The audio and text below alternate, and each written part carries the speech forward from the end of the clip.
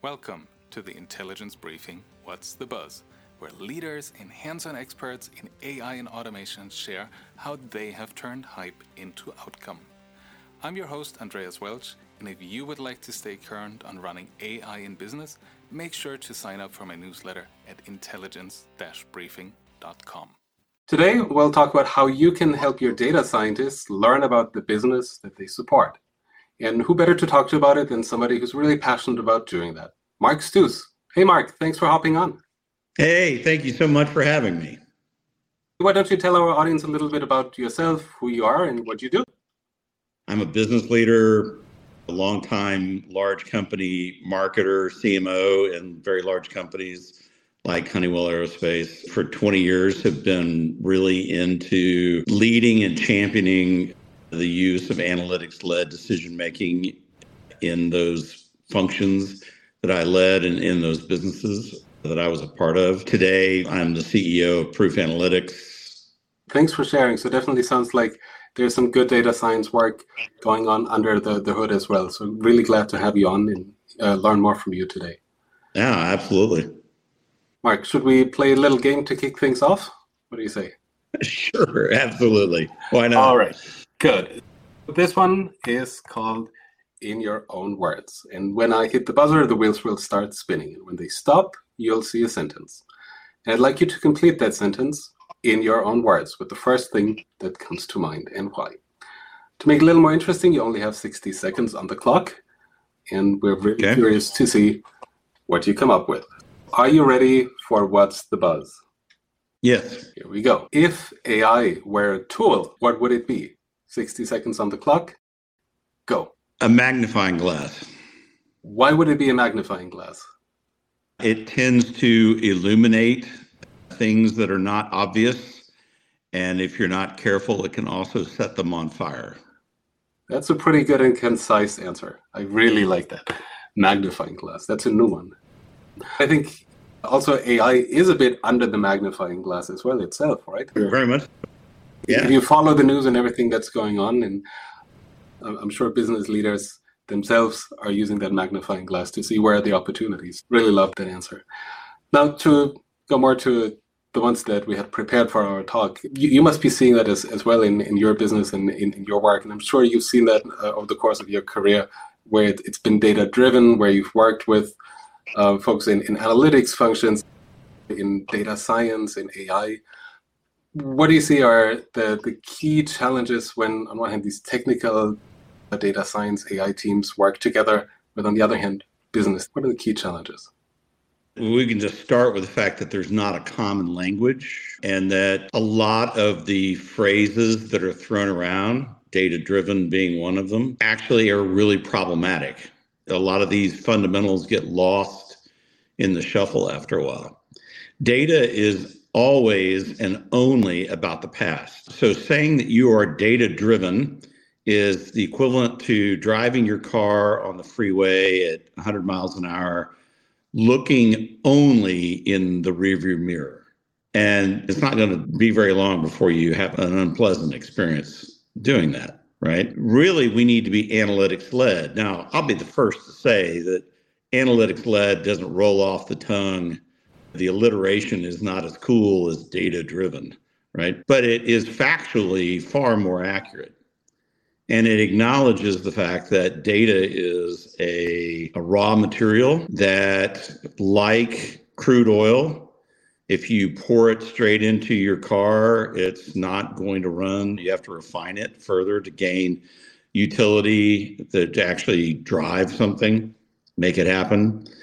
The same thing is true for most data, particularly in a business context where almost all of the questions that business leaders have are around causality. If you're not reducing data, if you're not distilling data by mixing it in with other data to catalyze it and get it into a multivariable state where you're starting to see causality, you're not going to be answering most business leaders' questions.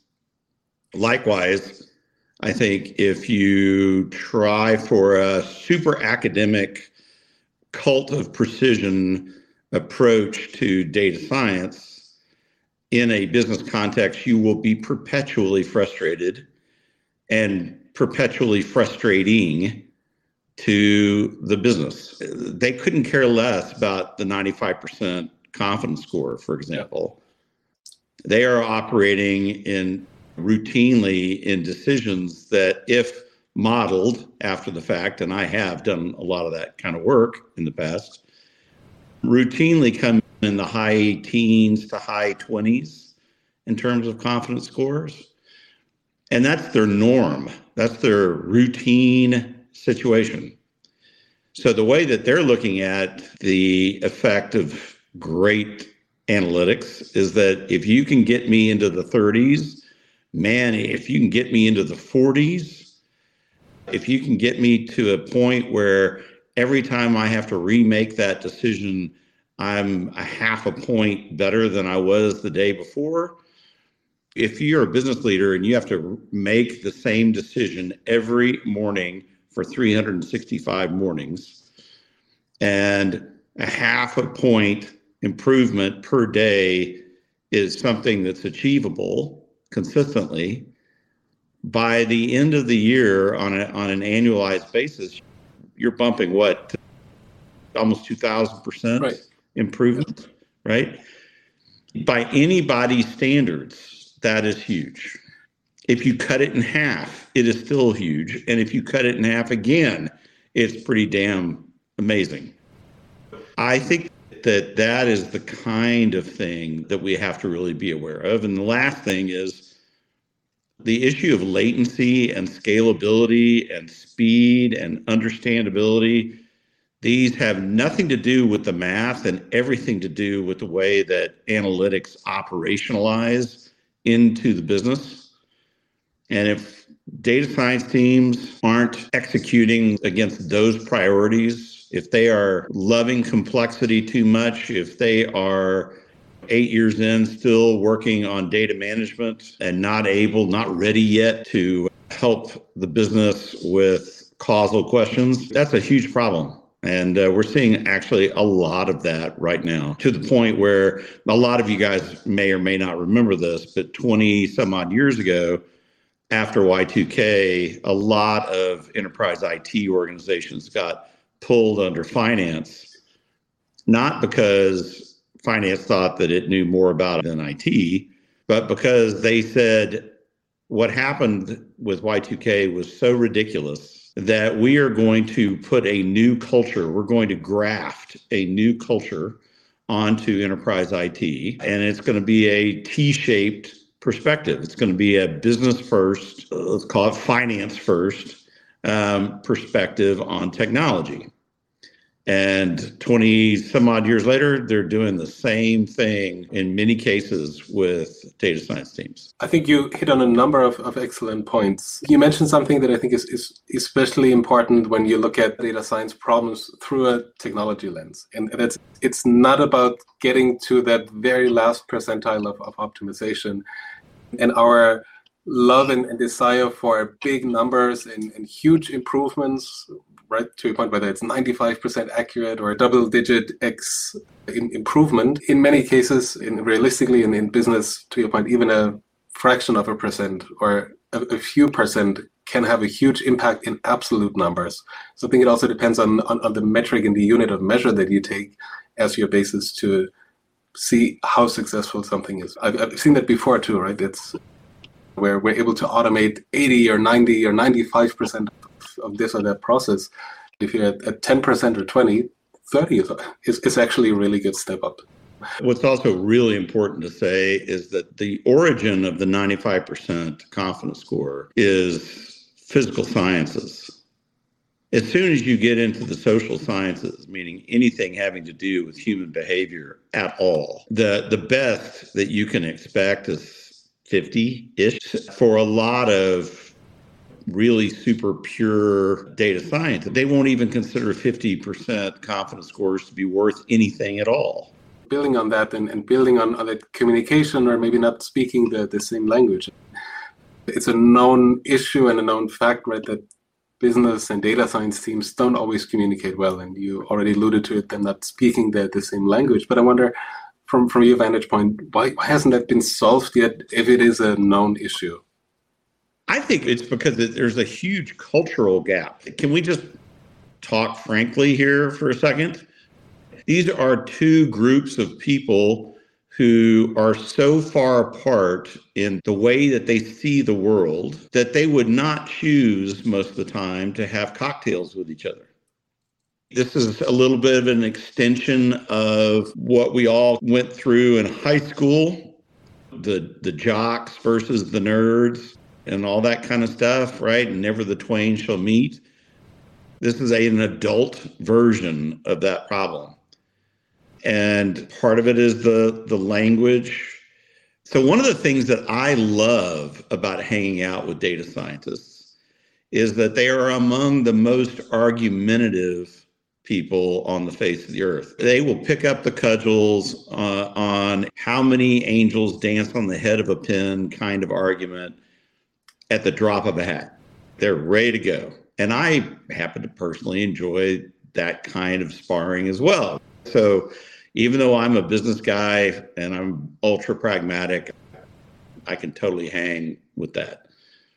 Most business leaders just aren't even remotely interested in that and don't have the time, don't have the inclination, and think that the whole thing is just ridiculous, right? So there's a numerator-denominator relationship here, and the business is the permanent denominator.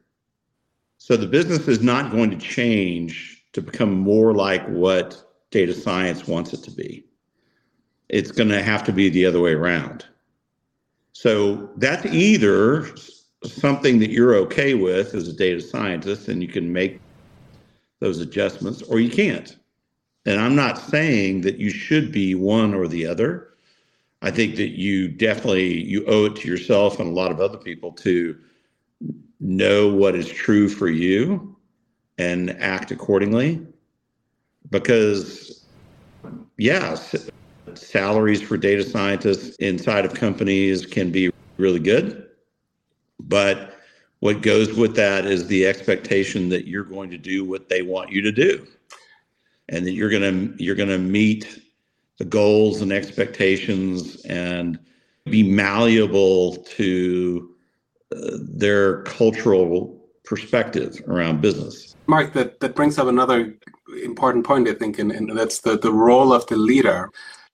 There's certainly so many different requirements and different expectations when you're being pulled in so many different directions. If you're managing an AI or a data science team, right? On one hand, you are most likely technically savvy or have been in a data science role yourself before, so you have a good understanding of this side of the business. But at the same time, you need to manage expectations up towards your management, which could be a CIO, CDO, CTO, Chief Analytics Officer type role, and collaborate across with different business units, with different business leaders. Maybe you need to increase AI literacy and shape that mindset that AI is something important, that it helps you, right?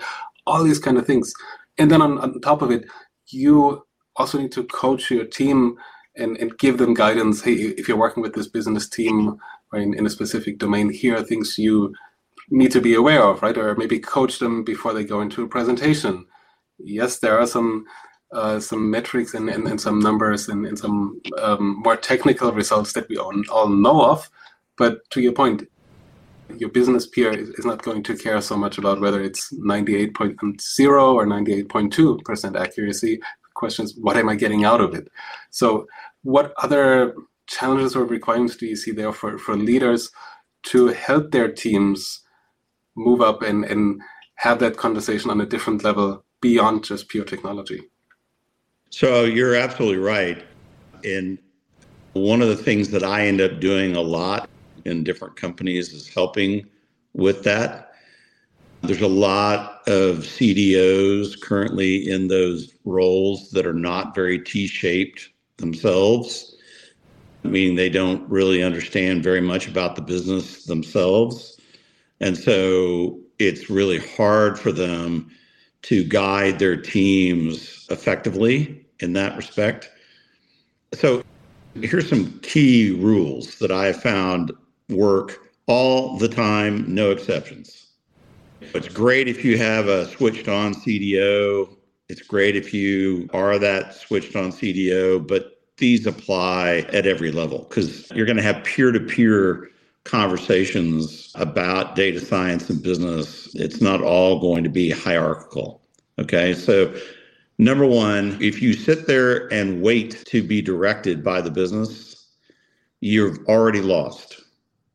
So the way that you have to do this is you have to sit down with the business leader that you're closest to, that you're working with, and say, hey, what are the top 10, top 20, top 50, whatever the number is, questions or decisions that keep you up late at that if we were able to give you greater clarity about what's actually happening and all the variables that come together to produce a particular outcome related to that decision or that question, that it would really help you. He or she's not going to understand how the math and all that kind of stuff, and you don't have the time to try and make them data literate, right? That is a much longer term project. And again, if you try to start out there, you will end up spending a year on that and you will have done nothing else and you will have nothing to show for your work, right? Bad idea to start there. You have to push some of these balls together at the same time to varying degrees, knowing that the most important thing is that you give them something that they find really valuable. And you do it again and again. And that is what is called earning your right to be heard and then earning your right to gain additional investment, earning your right to do even more, to ask even more, to become even more indispensable to the decision-making process of the company. But all that has to be built just like a house, right? You can't just do the beautiful interior and then build the exterior piece. That's not the way it works. So you got to really start very basically. When we are onboarding a new customer, we actually chair a meeting with, usually it has a lot of the C-suite leaders in this meeting, and we ask them that very same question. What do you most want to know? And then we start working with the internal team to help them build out models of causality in proof that then become effectively nearly autonomous in terms of recalculation of the model, and it becomes an on-demand business GPS in the sense of what's going on any given question that's being posed. The reason why I'm talking about that briefly is that it is an automated process that is the process that you guys need to be really thinking about when you're working with the business. And I can also see that it norms the C-suite or those participating, right? Are these the questions we really want to ask and have an answer for? Are these the most critical ones and drive that alignment and the discussion, right? And I'm looking at the chat and I see Sujata says at the end of the day, it all comes down to return on investment. Let me amplify on that just a little. Return on investment is also historical. By the time you can compute it, you can't do anything about it.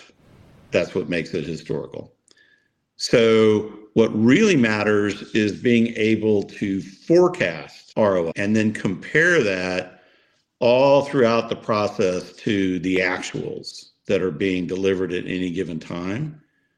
Again, this is very much like a GPS, right?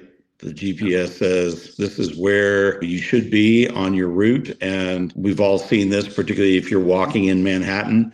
The dot doesn't necessarily represent where you actually are. So that has to be adjusted. That has to be brought into a place of fidelity.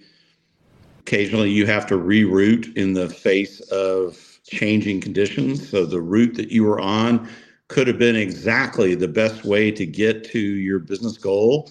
And then stuff in the world, in the marketplace, your competitors, whatever, changed. And that's not the best route anymore, at least not right now. So you got to go somewhere else. That makes a lot of sense, yeah. Now look, we're coming up towards the end of the show, and I was wondering if you can summarize the 3 key takeaways for our audience today before we wrap up. I would say that the 3 key takeaways are you have to lead the business in your area. They are generalists. You are a specialist in data science. But if you talk to them in data science terms, you're not going to connect. You have to be able to talk about data science in business terms, what it's going to get them from a business benefit. I think you also have to completely readjust away from a cult of precision into something that is more like a cult of pragmatism. I think that is super key. Where in the companies that I'm aware of where data science teams are in really bad trouble with the business, it's because they spent all this time, money, and effort on very complex, arcane data management, which a lot of businesses regard as roads to nowhere. Why? Why did they regard them as roads to nowhere? Because when they turned around 18 months ago and asked the data science teams for help understanding the dynamic events that were changing and what that needed to mean for the way that they conducted business, the data science teams a lot of times told them, hey, we're not ready to do that. We're still working on the road to nowhere. You just can't do that.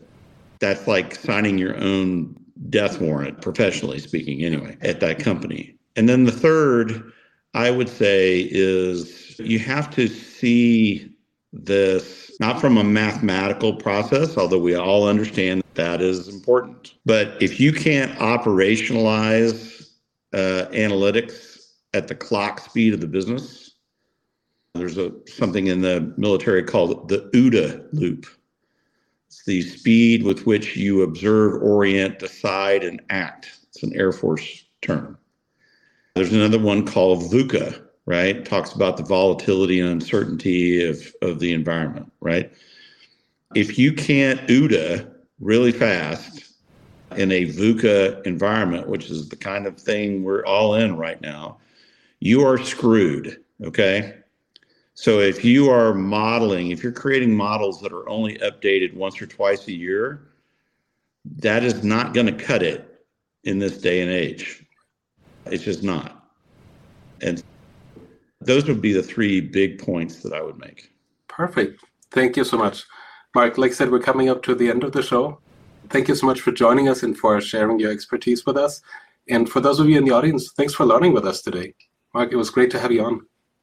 Hey, thank you. Thanks, guys. And I appreciate the questions. Awesome. Thank you so much for joining and learning with us. See you next time for another round of the Intelligence Briefing, What's the Buzz?